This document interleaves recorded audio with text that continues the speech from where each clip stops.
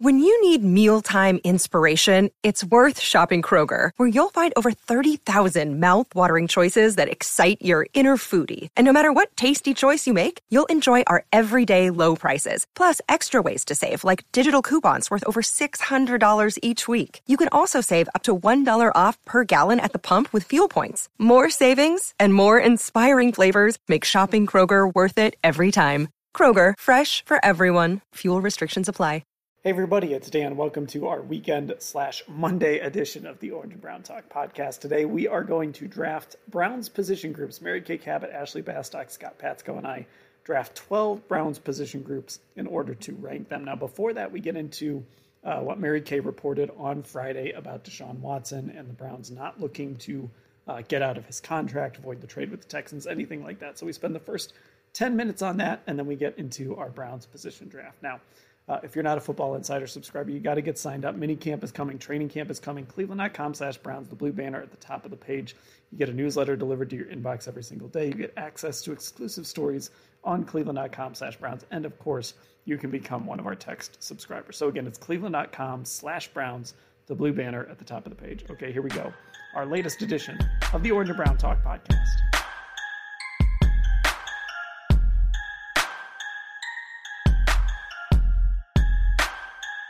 And here we go on the Orange and Brown Talk podcast. We are going to draft positions, but before we do that, let's spend a little time on a story. We're recording this on Friday that Mary Kay just put up right before we started recording. And the story, Mary Kay, has to do with Deshaun Watson's contract, sort of where the Browns are with that after new information has come out. As you wrote in your headline, the Browns are still all in on Deshaun Watson and not looking to void his $230 million contract or the trade with the Texans, who of course have been added or will be added to the lawsuit. You also mentioned in your story that they've reiterated that with Rusty Hardin, who is Deshaun Watson's attorney. So I guess, Mary Kay, as you did your reporting on this and you worked through this, is this sort of what you expected to find, or did you think maybe the Browns would have been wavering a little bit? No, I guess I didn't really think that they would be wavering at this point. But I was diving into, everybody's been talking about the contract lately. As we know, we've all seen that, Mike Florio posted, some of the different ways or reasons why you could void the contract. So everybody wants to know right now, are the Browns going to try to get out of this with everything that has happened? And when you go back, 3 or 4 weeks, there's the HBO special, there's the 2 new suits, there's the Texans getting added, there's the New York Times story. It just seems like there's one thing after another. And where does this leave the Browns? So in my reporting, I really wasn't sure that I would be able to get a definitive answer on the fact that they are 100% still all in and not wavering in their support of him in any way. But lo and behold, that's what I was able to get. And as you mentioned, I received a text response this morning from Deshaun's lawyer, Rusty Hardin, and he said that's been articulated to them that the Browns are all in and that they still 100% believe in him, and nothing has changed at this point. Now, as we go along, I think the only way that could change is if some criminal charges happen that would cause him to not be able to fulfill his duties with the Browns. But as of right now, even though that 24th suit, that Rusty Hardin didn't seem to know or did not know the name of the accuser ahead of time, none of that has changed how the Cleveland Browns feel right now about Deshaun Watson. Scott, it does feel, obviously, look, there's a suspension coming, but one of the things I kind of keep reminding myself about is like, this is a 5-year contract. They didn't sign up for just 1 year. So like, even if he ends up getting suspended a year, certainly that would, I don't think they necessarily expected that extreme of a suspension, but I do think there is a perspective here to remember, like they signed him to a 5-year fully guaranteed contract. This isn't just a 2022 move. So I'm sure they're also thinking like big picture with all of this stuff. And as long as nothing criminal comes along or something completely unexpected, they're probably going to stick by this. Yeah. I mean, the Browns, just like every other team that pursued Deshaun Watson, they did it because he's not going to jail. And if you do that, you're telling yourself, okay, we're going to just kind of work through all this. And you have to kind of just endure more people coming forward. You have to endure more accusations, more lawsuits, and probably keep focused on the fact that, yeah, it might not happen this year, but at some point he's going to be your quarterback as long as he doesn't go to jail. So I don't think anything new that's come out would change that for them. I think it's easy to kind of conflate the Texans being pulled into this through the New York Times story as there being something new that the Browns have to deal with. But really, it's not. It's the same as it ever was. It's specifically Deshaun Watson and what did he do? At least that's how the Browns have to look at this. And again, I think they would have been naive to think that there wouldn't be more people coming forward, especially knowing how many massage therapists he used. It was 40, and now we've learned that it's over 60. But either one is a lot more than obviously 22. So there was a lot of room there for more people to come forward and say, "Hey, I want to be part of this too." So, it makes sense to me that they wouldn't be wavering. That they would say, "Okay, we're still going forward." And if he doesn't play this year at all, you're right. We got him for a lot longer than this year. Yeah, and Ashley, I mean, look, this is where it's important to remember the timing of all this, and the courting of Deshaun Watson happened after the first grand jury. The second grand jury, of course, happened after the trade, but the Browns, were aware of that grand jury. So, I mean, it really does kind of come down to if it's just going to be more of the same, as much as disturbing as some of those allegations might be. If it's just going to be more of the same in the civil sphere, I mean, the Browns kind of probably expected this. Yeah, and think about if we go back to early March, when that first grand jury kind of wrapped up, that was when we saw the market for him really just explode, where it wasn't just the Browns. He met with 4 teams, and all those teams were really in earnest trying to get a deal done. Like that was what was, I think stopping the market at the time. And then it was like kind of like fair game after that was wrapped up. But yeah, Danny, I think you wrote in your column the other night that they knew these PR hits were coming, but they also know that a player with the talent that Deshaun Watson has on the field, those players don't become available very often, and they don't become available in a way that it's likely that you're going to be able to actually sign them and convince them to want to come here if they're free agents. So this was, I think, just they expected this. They expected these PR hits and more information, I guess, to come out. And on some level, they have to, be okay with that, because the football aspect of things, they know how rare it is for a guy like him at quarterback to actually be available. So, Mary Kay, I want to ask you about one other thing, and that is the trade, because you did mention you used the phrase void the trade with the Texans, which would be a pretty complicated thing to have happen, in part because the Texans have already used some of those draft picks that they acquired in that trade. I guess what would it ultimately take for the league to go to that extreme? I could see a world where they would say to the Texans, "Hey, you guys, we're suspending Deshaun Watson and we're going to take away some draft picks," but those draft picks would just kind of disappear into wherever they go. They wouldn't come back to Cleveland necessarily. What would the scenario be where the league would maybe consider going to the extreme, avoiding a trade?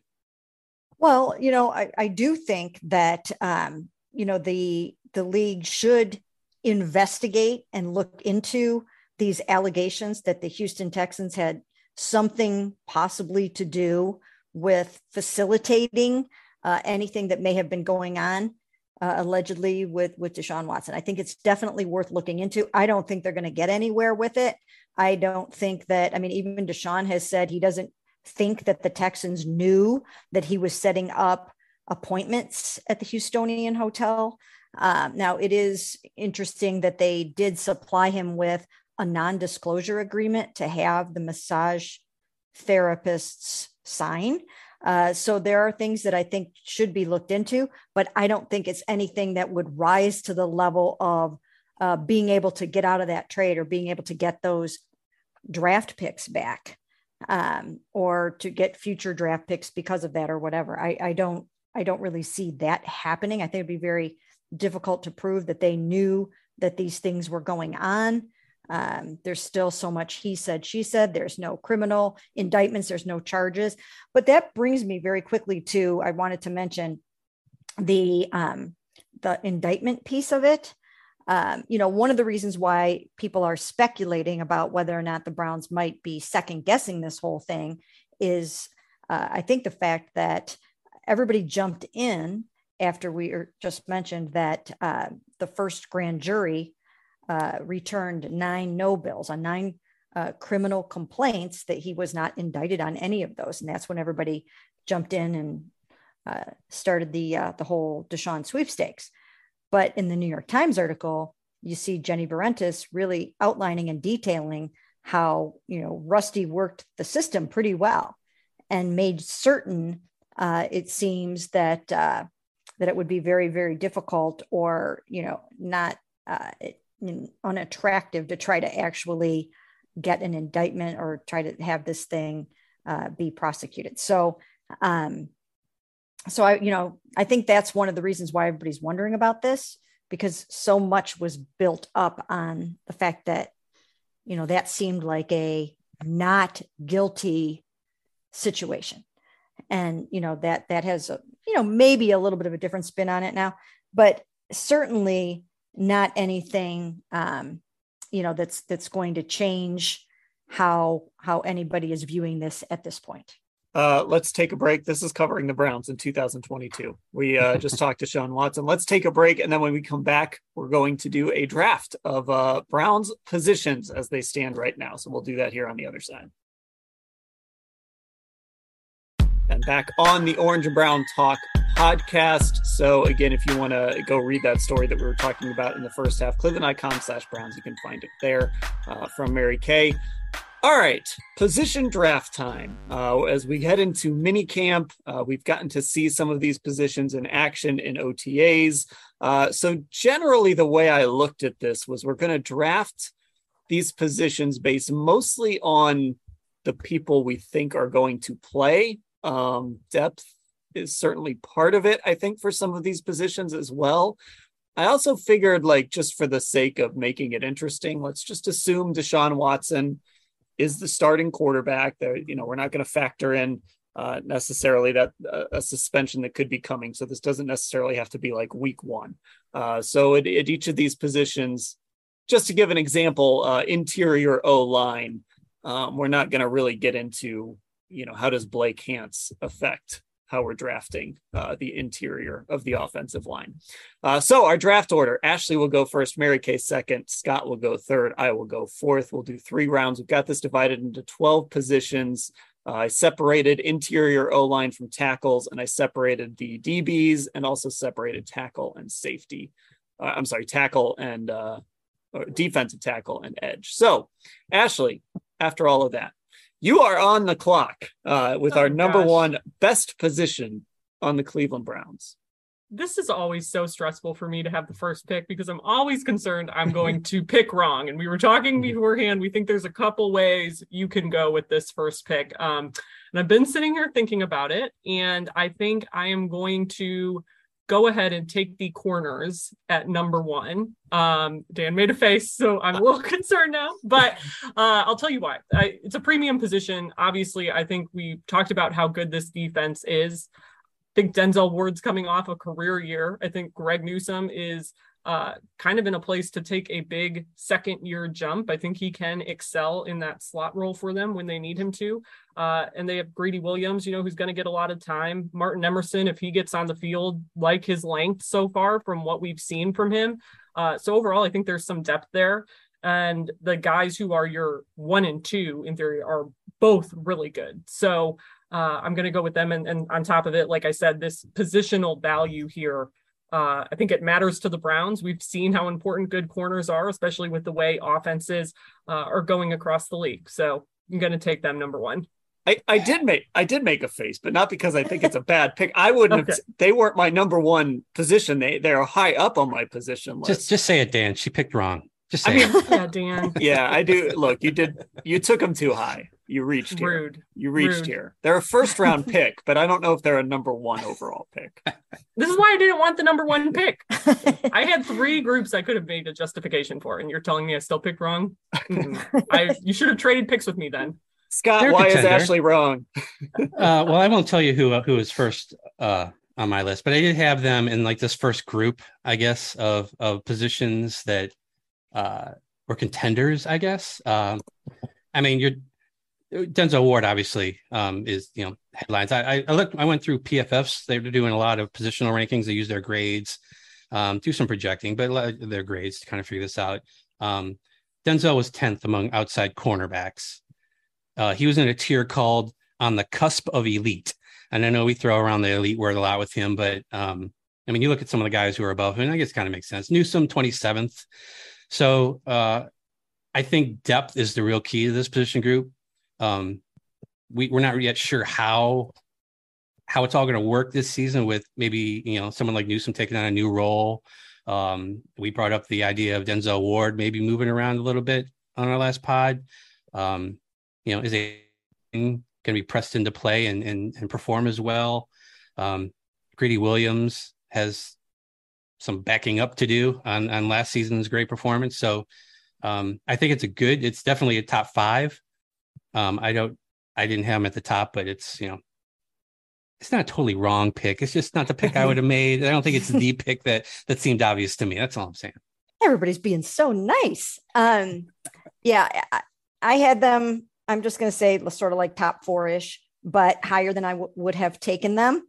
But yeah, just because I still think that, Greg really needs to step it up a little bit. I think one thing that, and so does Denzel, the thing that these guys haven't done yet that they really need to do is get some interceptions.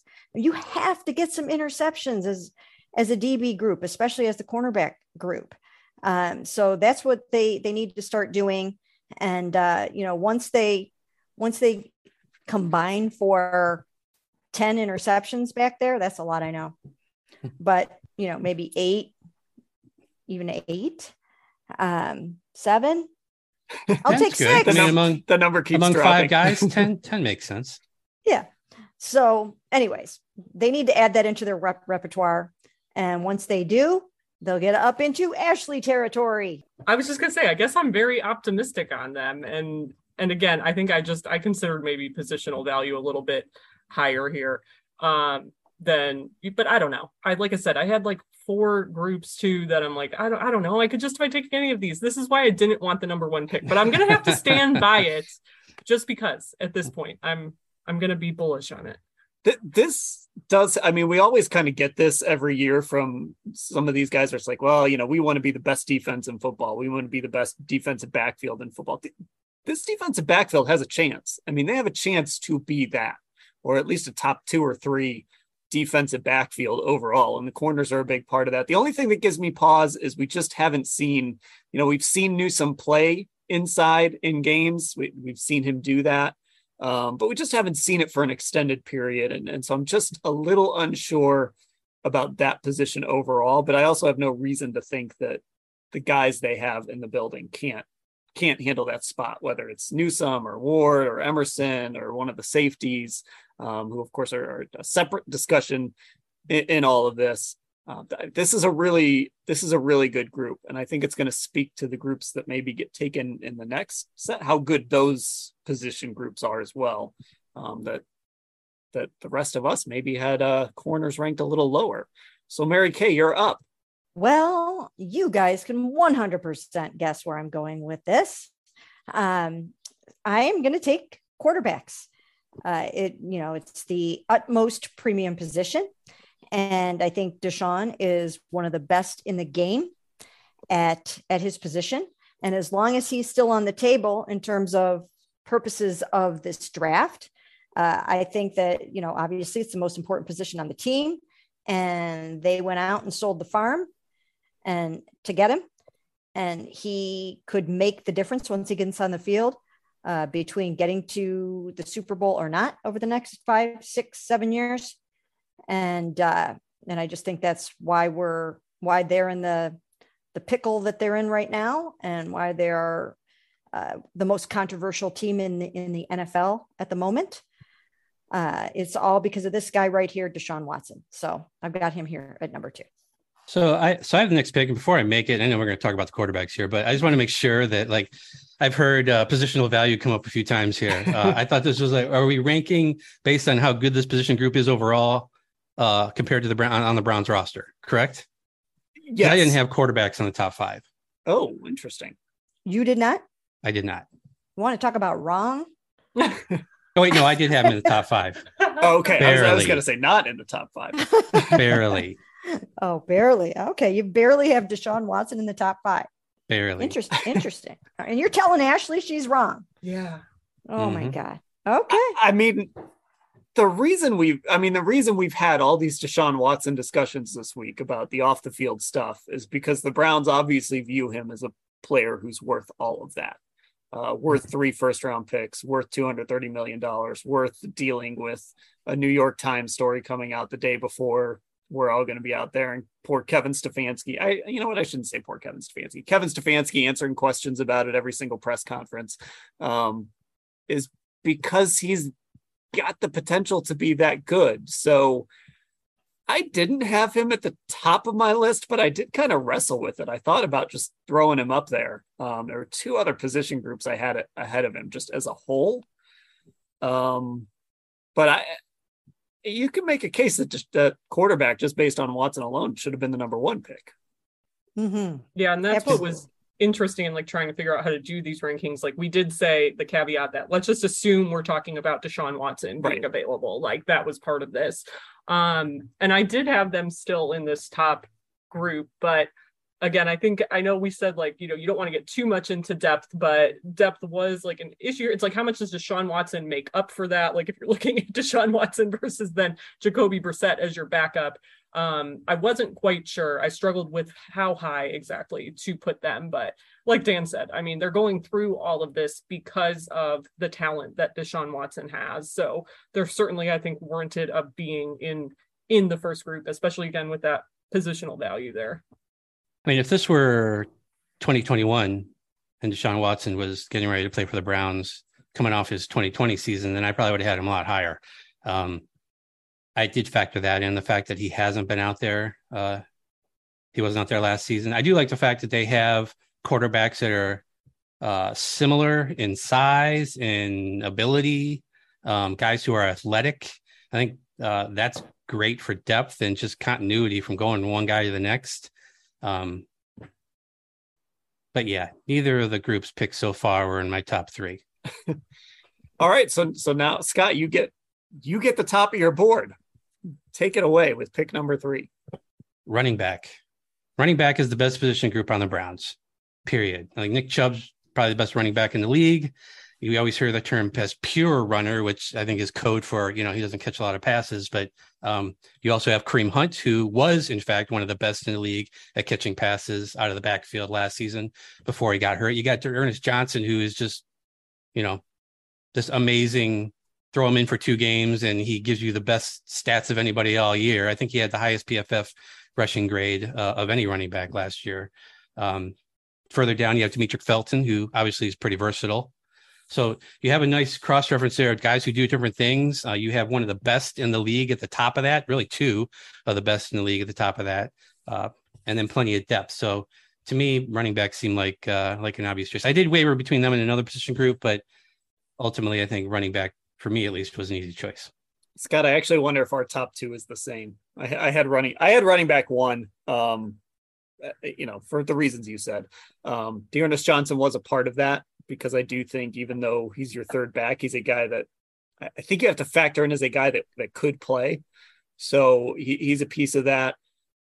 I just want to say, I'm going to sound like a fan here, but I'm tired of people kind of forgetting about Nick Chubb. Every list I see of like running backs in the NFL, it's like Jonathan Taylor, Derrick Henry, Christian McCaffrey. I think Nick Chubb's the best runner in football. I absolutely believe that. And we haven't seen him as a pass catcher a ton. I think he's developed as a pass catcher. I think he's the best runner in football. I don't think there's a better If I were picking somebody that I was just going to bring in and hand the ball off to 25 times a game, as great as Jonathan Taylor was last year, basically doing that, I would choose Nick Chubb. So there we go. There's my Nick Chubb soapbox. Yeah, this was who I had at number 2. So Scott, you can yell at me all you want, I guess, for not taking it. But hey, you got them now. So that's all good. I think really, like I said, I just wanted to go with this defense first. But yeah, you can truly, I don't know that I really had a true number 1 pick, because this is a good pick. I would have been happy to take them number 1 as well. But the depth overall, and I think you saw all of those guys. You've seen all of those guys perform, including D'Ernest Johnson, who really stepped up when injuries kind of got the best of that room last year, especially later on in the season. So overall, I just think the depth they have here is really good, even though across the league, it's a position that is, not deemed to have that positional value. This is the spot right where I had running backs, and I think it's a good spot for them. Nick is certainly one of the top 3 running backs in the NFL. And as you mentioned, Dan, somewhat underrated because probably he's so quiet, doesn't put himself out there very much, doesn't talk a whole lot, not flashy, doesn't really celebrate touchdowns. And the Browns haven't had very many good years over the past during his career. So that hasn't helped him. He's not on national television all the time with them. So he just doesn't get the run that he should. But yeah, this is definitely a good spot for him. He has his own cereal. I mean, what does he need? Absolutely. I've got to go back and watch it. That Green Bay game was honestly one of the best games I've seen Nick Chubb play. And there's been some good ones. But that Green Bay game, I'm looking at it now, 17 carries, 126 yards, 7.41 yards per carry. And if I'm not mistaken, he's never averaged for a season under 5. Yeah, he's never averaged under 5 yards a carry. His lowest total was ironically in 2019 when he had his best year total wise, 5 yards a carry. That was his lowest yards per carry average. So again, this is now a full on just Nick Chubb podcast. So there we go. My pick is Nick Chubb adjacent, I guess. I'm going with the interior offensive line. Now, there is one thing that makes this iffy because I didn't just make it guards. I made it interior offensive line. So that includes Nick Harris, who we just don't know about because we haven't seen it a whole lot. But I think Joel Bitonio and Wyatt Teller are that good. I think they're actually going to help Nick Harris be just fine at center, or if it's Ethan Pocic, whoever it is, most likely Harris. I think they're going to be a big reason why he's successful and why he can be successful. Bitonio, potential Hall of Famer. Wyatt Teller, I thought, improved where he needed to improve last year and got better off of that first year when we really saw him play a lot. So I'm going interior offensive line here. They were my number 2 on the board. Not the sexiest position. I had another one that I was thinking about, but I can't pass up Joel Bitonio and Wyatt Teller. Yeah, you're right. This was my top 2, running back, interior offensive line. So we had the same. I mean, we don't know what Harris is going to be, but you got 2 of the best guards in the league flanking him. Teller's still one of the best run blockers in the league. You get whatever you're going to get with him as a pass protector, but that's really not why he's on your team. So yeah, those 2 guys help make Chubb and Hunt and all those other guys look so good.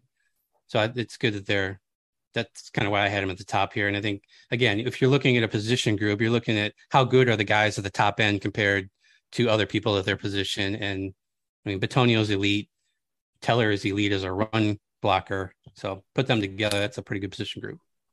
Yeah, I was going to say both of these guys, you look at their PFF grades, they were both in the top 5 in offensive grade last year. Joel was number 1 in the league. And then run blocking, same. Joel led that position group across the league, and Wyatt was number 4. So when you look at what this offense has done and where those key pieces are, like you said, in the running back room, you really do have 2 of the best guards in the league. It doesn't get much better than that. And that's why they chose to extend them one after the other the way they did.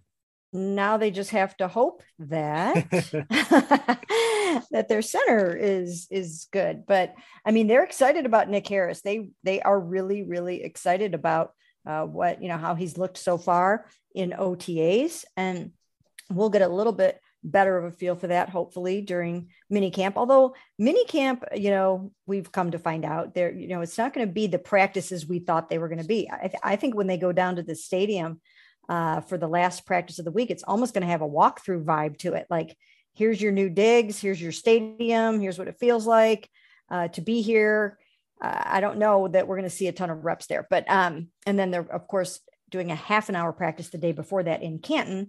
But they really do like Nick Harris and are excited about him as the replacement for JC Tretter. But certainly Joel and Wyatt deserve this lofty status. So that's a good pick here.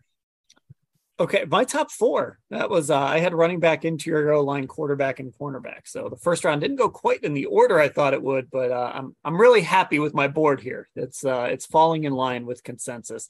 Ashley, let's see if you break that with your next pick. The way this trend is going here.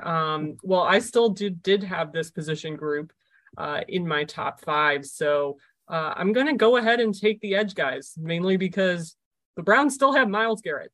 And we've talked about, I think Myles can still up the ante with his game. I think Myles and Joe Woods both think that, up his consistency. And a big part of that, which we've heard from Myles talking about already this offseason, is staying healthy and kind of avoiding those nagging injuries. And obviously last year he had to play out the end of the year with that groin injury, and you saw his sack numbers dwindle. He didn't get as many takeaways. I think another area he can really improve on, and he's already very, very formidable. But when you're talking about reaching the status he wants to reach, I think those are some of the things that are going to help him do that. And then obviously they get Jadeveon Clowney back, who I think is going to have to build on last year. Last year was kind of the career resurgence year for him. So I think now it's about proving that he can kind of have another one of those and stay healthy. And I do think that when you're talking about the depth of the unit, they're obviously not going to have Takk McKinley after that Achilles injury he suffered. So I'm curious to see what Chase Winovich's role looks like with this group. Obviously, I think they really like Alex Wright, even though he's more developmental. But when you're starting things off with Myles Garrett, there's a lot of teams across the league that would kill to have that. So I think a lot of teams, this position group would be potentially a lot higher. But I think they're good to kick off this second round with here. I think this is nuts. I think no. Oh, okay. I had them at number 2. I mean, Myles Garrett is one of the best defensive ends in the game.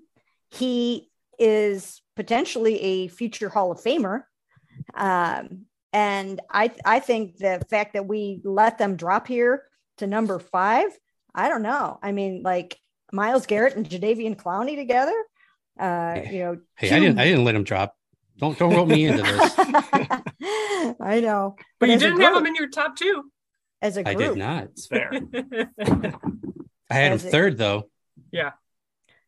Yeah, I had them. I went quarterback, defensive end. I just think that Myles and Jadeveon together, even if there was nobody else, as we heard Myles say, they're that's one of the best pass rush duos in the NFL. So I think we ended up with these guys way too low, especially when you're talking about one of the best edge rushers in all of football right now. What I'm hearing is I got a great value pick in the second round. Then. No one's allowed to bully me ever again. It's not your fault. It's all of our fault. It's all of our fault. This was a great pick. Well, it was a great pick. The victory lap. We went too low. But let me ask this though. Okay, we probably did go too low. They probably should have been higher considering Myles Garrett and Jadeveon Clowney.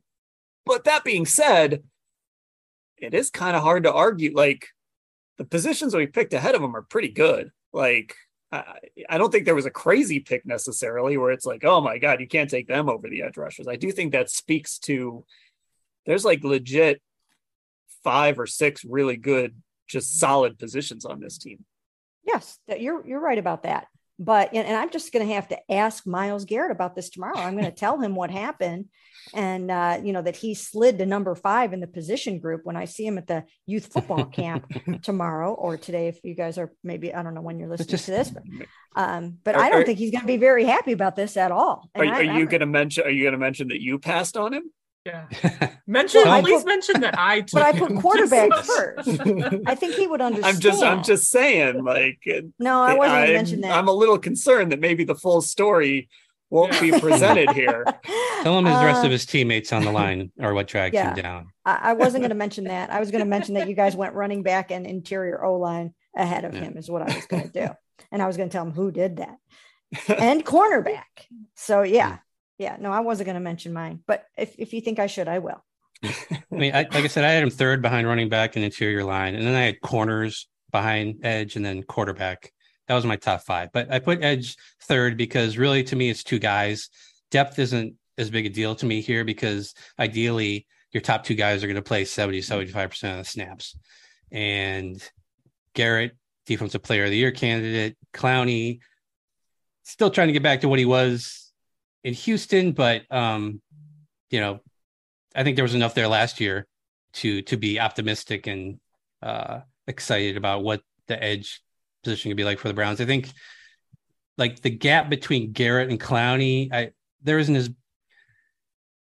don't think there's like, if you just go overall game, like Bitonio and Teller, I don't think that gap is there as big. And Chubb and Hunt, I don't think that gap is there is as big, at least among the top guys. Now, Bitonio, I think obviously much better pass blocker than Teller, and overall, I just think Garrett, Clowney is not in the defensive player of the year conversation anymore.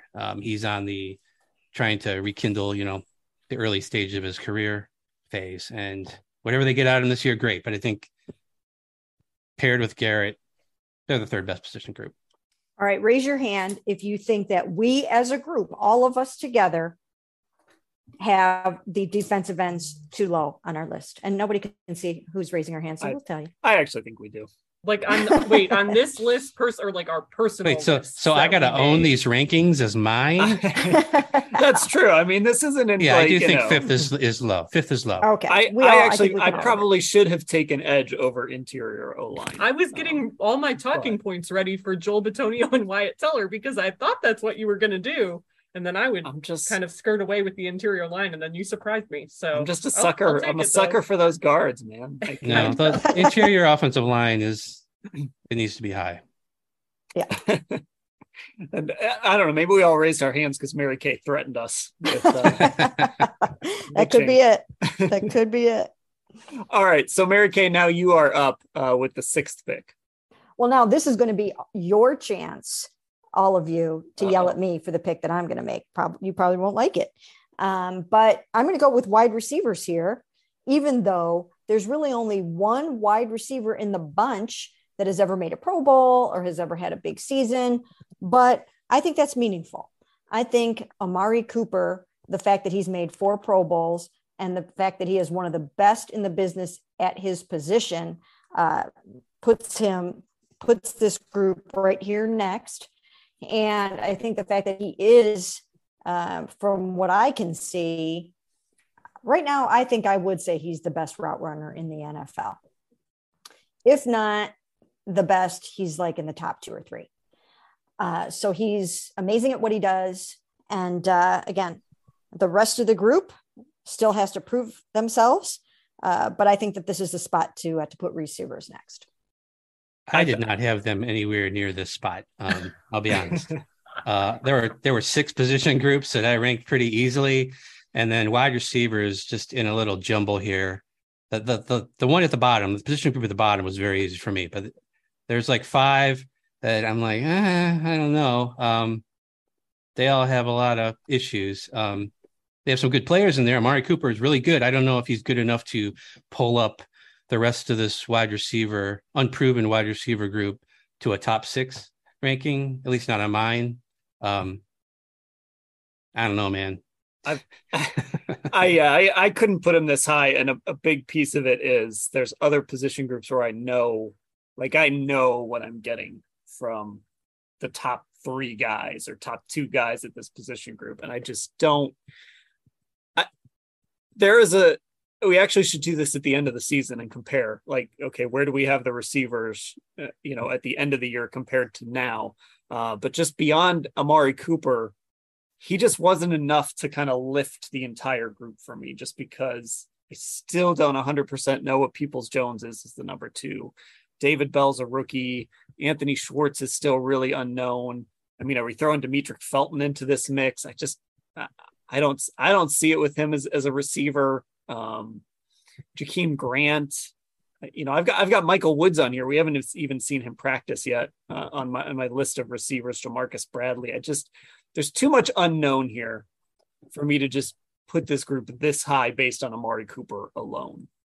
So I still had the receivers in like my second round. I did have them at 8 on my list. But who am I to tell Mary Kay that she is wrong? First of all, I have a feeling when we revisit this draft in like February, Mary Kay got the quarterbacks and the wide receivers, and I have a feeling she's going to be able to do victory laps around all of us.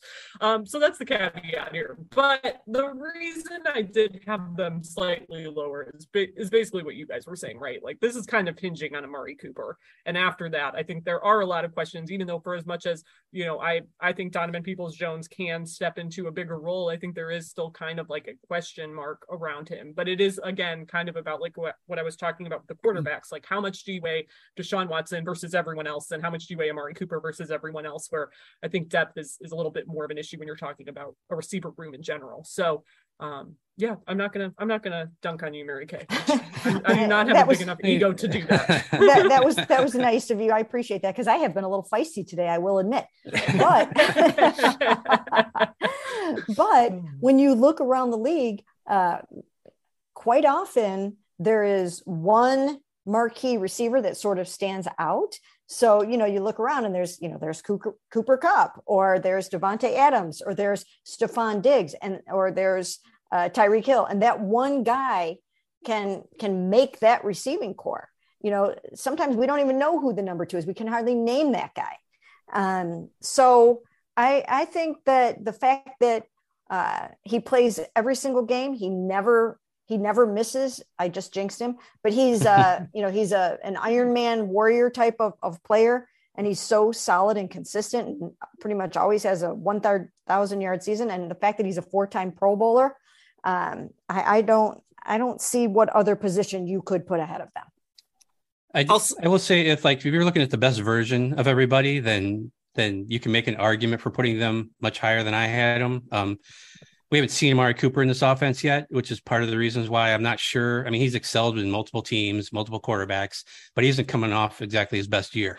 Peoples-Jones, the best version of him is awesome, right? I mean, he, racking up first downs, making key catches, touchdowns, explosive plays, but beyond that, you have a rookie and you have Anthony Schwartz, who caught 10 passes last year. So it's just, you're really tying a lot to 2 guys and a lot of, but if it turns out that you get the best version of them, then yeah, that's a much better position group than people are giving them credit for. If we ever do like a bold predictions pod, I guess I can't say this if Deshaun Watson is going to be suspended for like 8 games, but if we ever do a bold predictions pod, I do think one I would throw out would be, could Amari Cooper lead the NFL in receiving yards? I don't know. Stefanski's offense hasn't been super friendly to stuff like that, but him playing with Deshaun Watson as the number 1 receiver, that would be interesting. But the other thing I'm thinking here is, as we go through these groups, like the first 5 we took before this, and then a couple groups I still have on here. There's maybe one group left that I wouldn't say this about. I still feel like with the wide receivers, it feels a guy short.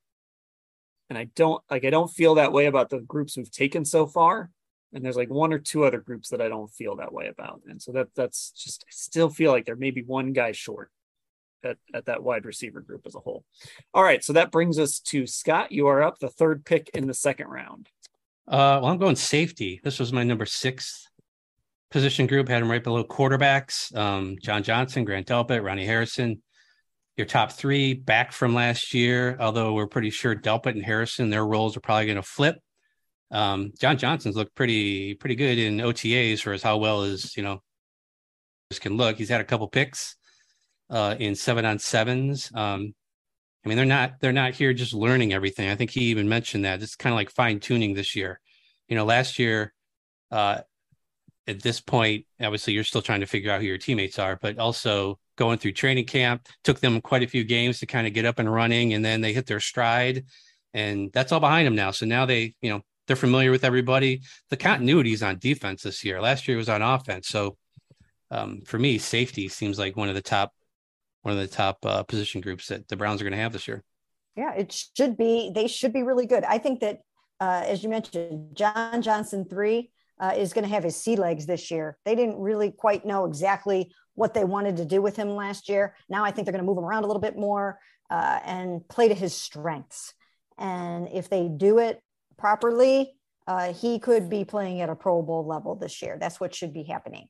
And he's off to a great start. He's off to a really, really good start in these practices. I think the upside for Grant Delpit is very high. This is only going to be his second season. I mean, that was the first year that he had on the field and coming off of an Achilles. So if he's healthy, he should be much better this year. And I do think those two guys together are going to get their hands on some footballs and get some takeaways, force some fumbles and get some interceptions and recoveries. So I think this does have potential to be a very good group. John Johnson, maybe the early star of the offseason program, a couple interceptions when we've been out there with Deshaun Watson. That's what I'm really excited to see is John Johnson ratcheting up the takeaways for this group. I had them right around here. This was actually the group I would have taken had I had a pick before now. I had them pretty high up on my list. And again, Delpit, the upside, we'll see about Ronnie Harrison. I like them bringing him back as a guy that can maybe play your big nickel now and again. But he did really take a step back last year. I mean, we were wondering if he could be a long-term option at safety after his first year here, and not so much after that. So he's got some work to do, but I like the top of this group for sure. Okay, so I'm going to make my pick, and you guys think you were dunking on Mary Kay. Oh boy, you're going to have a field day with this one. But I'm going to do it. I'm going to pull the trigger on this one, and I am going to take the specialists. I knew so you were that gonna do that. includes the punter. Is it Bajorquez? Is that how you say it? Yeah. Charlie Hewlett. Scott, I know you were probably eyeing Charlie Hewlett landing in your lap at some point. Excellent. Cade York, fresh off a 60-yard field goal at OTAs. In shorts with no rush, but go ahead. That's all right. It's all right. Scott's got to bring everyone back down to earth after Brown's Twitter anointed him the next savior of Cleveland the other day. And we are including in this group, and this is key, I think. At least I'm including in this group. Maybe you guys want to argue with me, but I'm including Jakeem Grant in this group, and he is a gigantic upgrade in the return game. He has shown it. This team needs somebody who can do something dynamic in the return game. And Jakeem Grant is going to do that. He's going to break that string of no kick return touchdowns since Travis Benjamin did it on a punt return back when Johnny Manziel started a game in 2015. That's how long it has been. So I'm taking the specialists here. I'm pretty bullish on this group just based on the kicker and the returner alone. And hey, Charlie Hewlett, just for fun.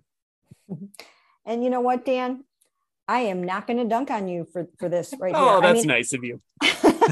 Even though I'm in a dunking mood, it's one of those things where my husband's going to walk through the front door and I'm going to say, we're going to fight. You pick the topic. But I actually would have advocated the Browns taking Cade York at number 99 overall. So I obviously have no problem with taking the specialists here. And as you mentioned, you throw in Jakeem Grant. I think he's going to be tremendous for them this year, something that they really needed. I think it's going to be a real upgrade on special teams this year, all the way around. And they definitely belong right here. Yeah, Dan, I'm also not gonna roast you for this pick. I thought maybe I would get these guys with my next pick. So I must say I don't hate this. And when we've talked about Cade York, he is going to be a rookie. So obviously you don't want to put too much pressure on him. Obviously we still have to see him kicking at the stadium in those game situations. But I think for the first time in a long time, they really have the possibility of having some consistency there, which again, they have not had since the Phil Dawson days. I think Jakeem Grant, we talk about him, I think he is such an underrated pickup for them. He's a Pro Bowler, and I think people forget about him, and that's a guy who I think, you know, has a chance to really make a name for himself here, especially because their return game has been so abysmal these last like 5 or 6 years. This was the 8th pick, right? So this is exactly where I had pick. Them. Me and you, Dan, we're in line here. We are aligned. Yeah, I do think Jakeem Grant is a key to this, the return game in general, because just based on NFL experience and how well he's done, he's the best returner they've had since Travis Benjamin. I mean, it's been bad the last couple of years. I think Peoples-Jones, his punt return average was like one of the lowest of all time in franchise history when they had him back there doing it as a rookie. So they needed to do something. And I'm sure that, you know, I'm hoping Grant finally puts an end to the rotation of people they've had, you know, returning kicks over the past, I don't know, decade. Yeah, like at least the last 7 years. Listen, it's bad when Mike Prefer describes the return game, and the first thing he says is, "Well, we caught the ball." That's the first step is catching the ball. That tells you all you need to know about the state of the return game. All right, our final round. We have 4 positions left. Ashley, you're up to lead us off. Well, I am just racking up the defensive position groups today, and I'm going to take probably pretty obvious the linebackers here. And Mary Kay, I'm so sorry. That means I get JOK. I have taken him from you, and yeah, you got him. Obviously, I think he's one of the most versatile players that the Browns have. It is going to be interesting to see what Jacob Phillips actually ends up being after he had that bicep injury last year. And we've seen them using him in the middle a lot with the ones. So that first look from OTAs, they obviously get Anthony Walker back. And that's like kind of the Taki, I think a guy who maybe gets overlooked a little bit as well. So yeah, I'm happy to kind of take these guys here, given what's left, especially. Probably the right pick, right? I mean, this is about where the linebackers needed to go. And this is sort of like that top of the group, JOK. He's sort of the driving force behind why you would pick him. But there's also some knowns in here, right? You mentioned Taki, Ashley. He's turned himself into a useful player. Anthony Walker, you know, he is who he is. You know, obviously Jacob Phillips has some upside. I think this is a solid group with a potential star at the very top of it. Yeah, this is the upside pick for sure. I mean, I think we all expect JOK to take that big, enormous leap up in his second year. And then Jacob, I mean, I think they do have high hopes for Jacob, who's going to get a lot more playing time this year. So I think this position could make a lot of noise. I mean, if you go by PFF grading, the Browns have 2 of the best linebackers in the league here, with JOK on the weak side and Taki on the strong side. But it's going to be JOK and somebody else on the field mostly. It isn't going to be Taki all the time. So who is that other person? Seems like they're giving Jacob Phillips every opportunity to be that guy. At least the way we've kind of gauged, you know, who's technically first team, second team in these OTA practices, which again, we've only seen 3 of them. We're only seeing them do mostly 7-on-7 and kind of walk through stuff. But he's out there, and we saw that, you know, years past too. It's, you know, injury has held him back. Is this the year that he finally gets through? And he's the guy next to JOK. There certainly would be a faster duo out there if it's Phillips and JOK in week 1. Okay, Mary Kay, you are up with the second pick of the final round. Well, I'm actually torn here. I'm actually torn between, as we get down to the final round here, between offensive tackles and tight end, because I think you could make a case for either spot here. So I should flip a coin, but I don't have a coin handy. What am I going to do? I think I'm going to go tight end. I think I'm going to go tight end here. And I only say that because Jack Conklin is going to be coming off of a really serious injury, and Jed Wills needs to really prove himself and rebound from last season.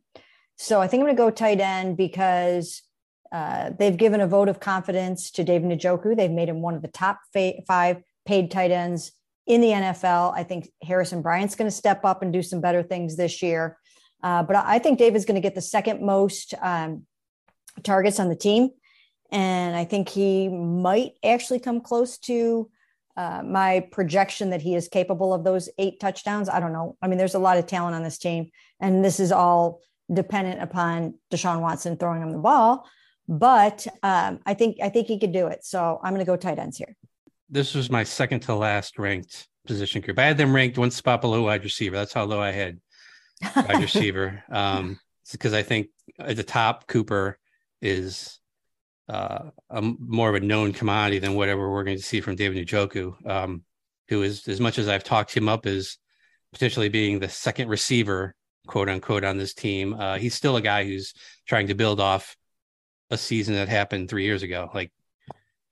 2018 is still the high water mark, and he's been trying to get back there with playing time, with targets, with everything.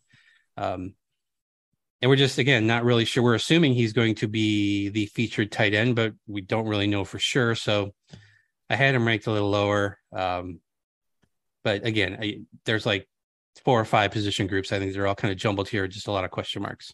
Yeah, I mean, Jack Conklin's the key name here, right? If you think Jack Conklin is back and healthy, he can be one of the best tackles in the league. You can't really say that about anyone at the tight end position right now. Again, maybe just like receiver at the end of the year, maybe we will be saying David Njoku has elevated himself. For me, the sticking point with the tight ends was, even though I don't think we're going to see that third tight end a bunch, you're talking about, Scott, Johnny Stanton. And I know you would make the case for him as a tight end, Miller Forrestall, Marcus Santos Silva. There's not a lot behind those top 2. And I do think that third tight end does play a role still, even though it's not going to be 20% of the time. I do think having a third tight, I do think factoring in the third tight end does still matter a little bit.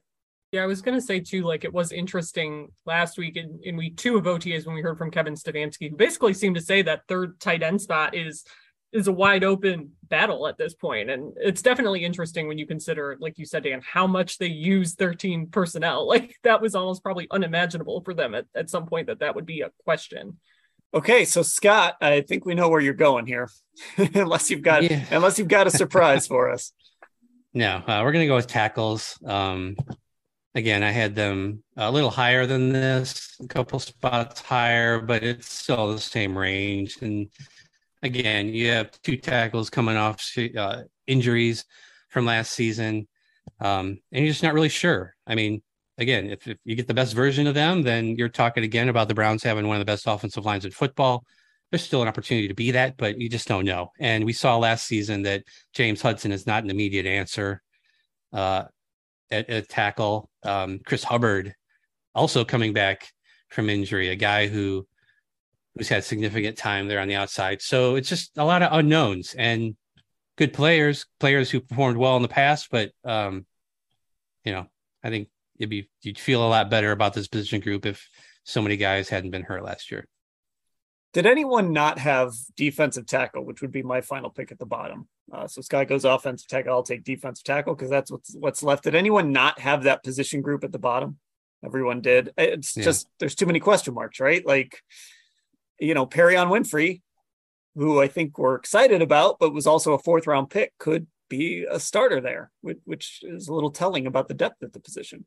It almost seems like, should they give Sheldon Richardson a little jingle? I mean, sometimes I think about that, I mean, he's not too far removed, unless he's fallen a little bit off of a cliff. He's not too far removed from playing some really good football here and, getting ready to be paid, a pretty nice sum of money here.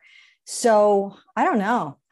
Maybe they'll get through training camp and see how that plays out. But yeah, it's definitely a position of concern.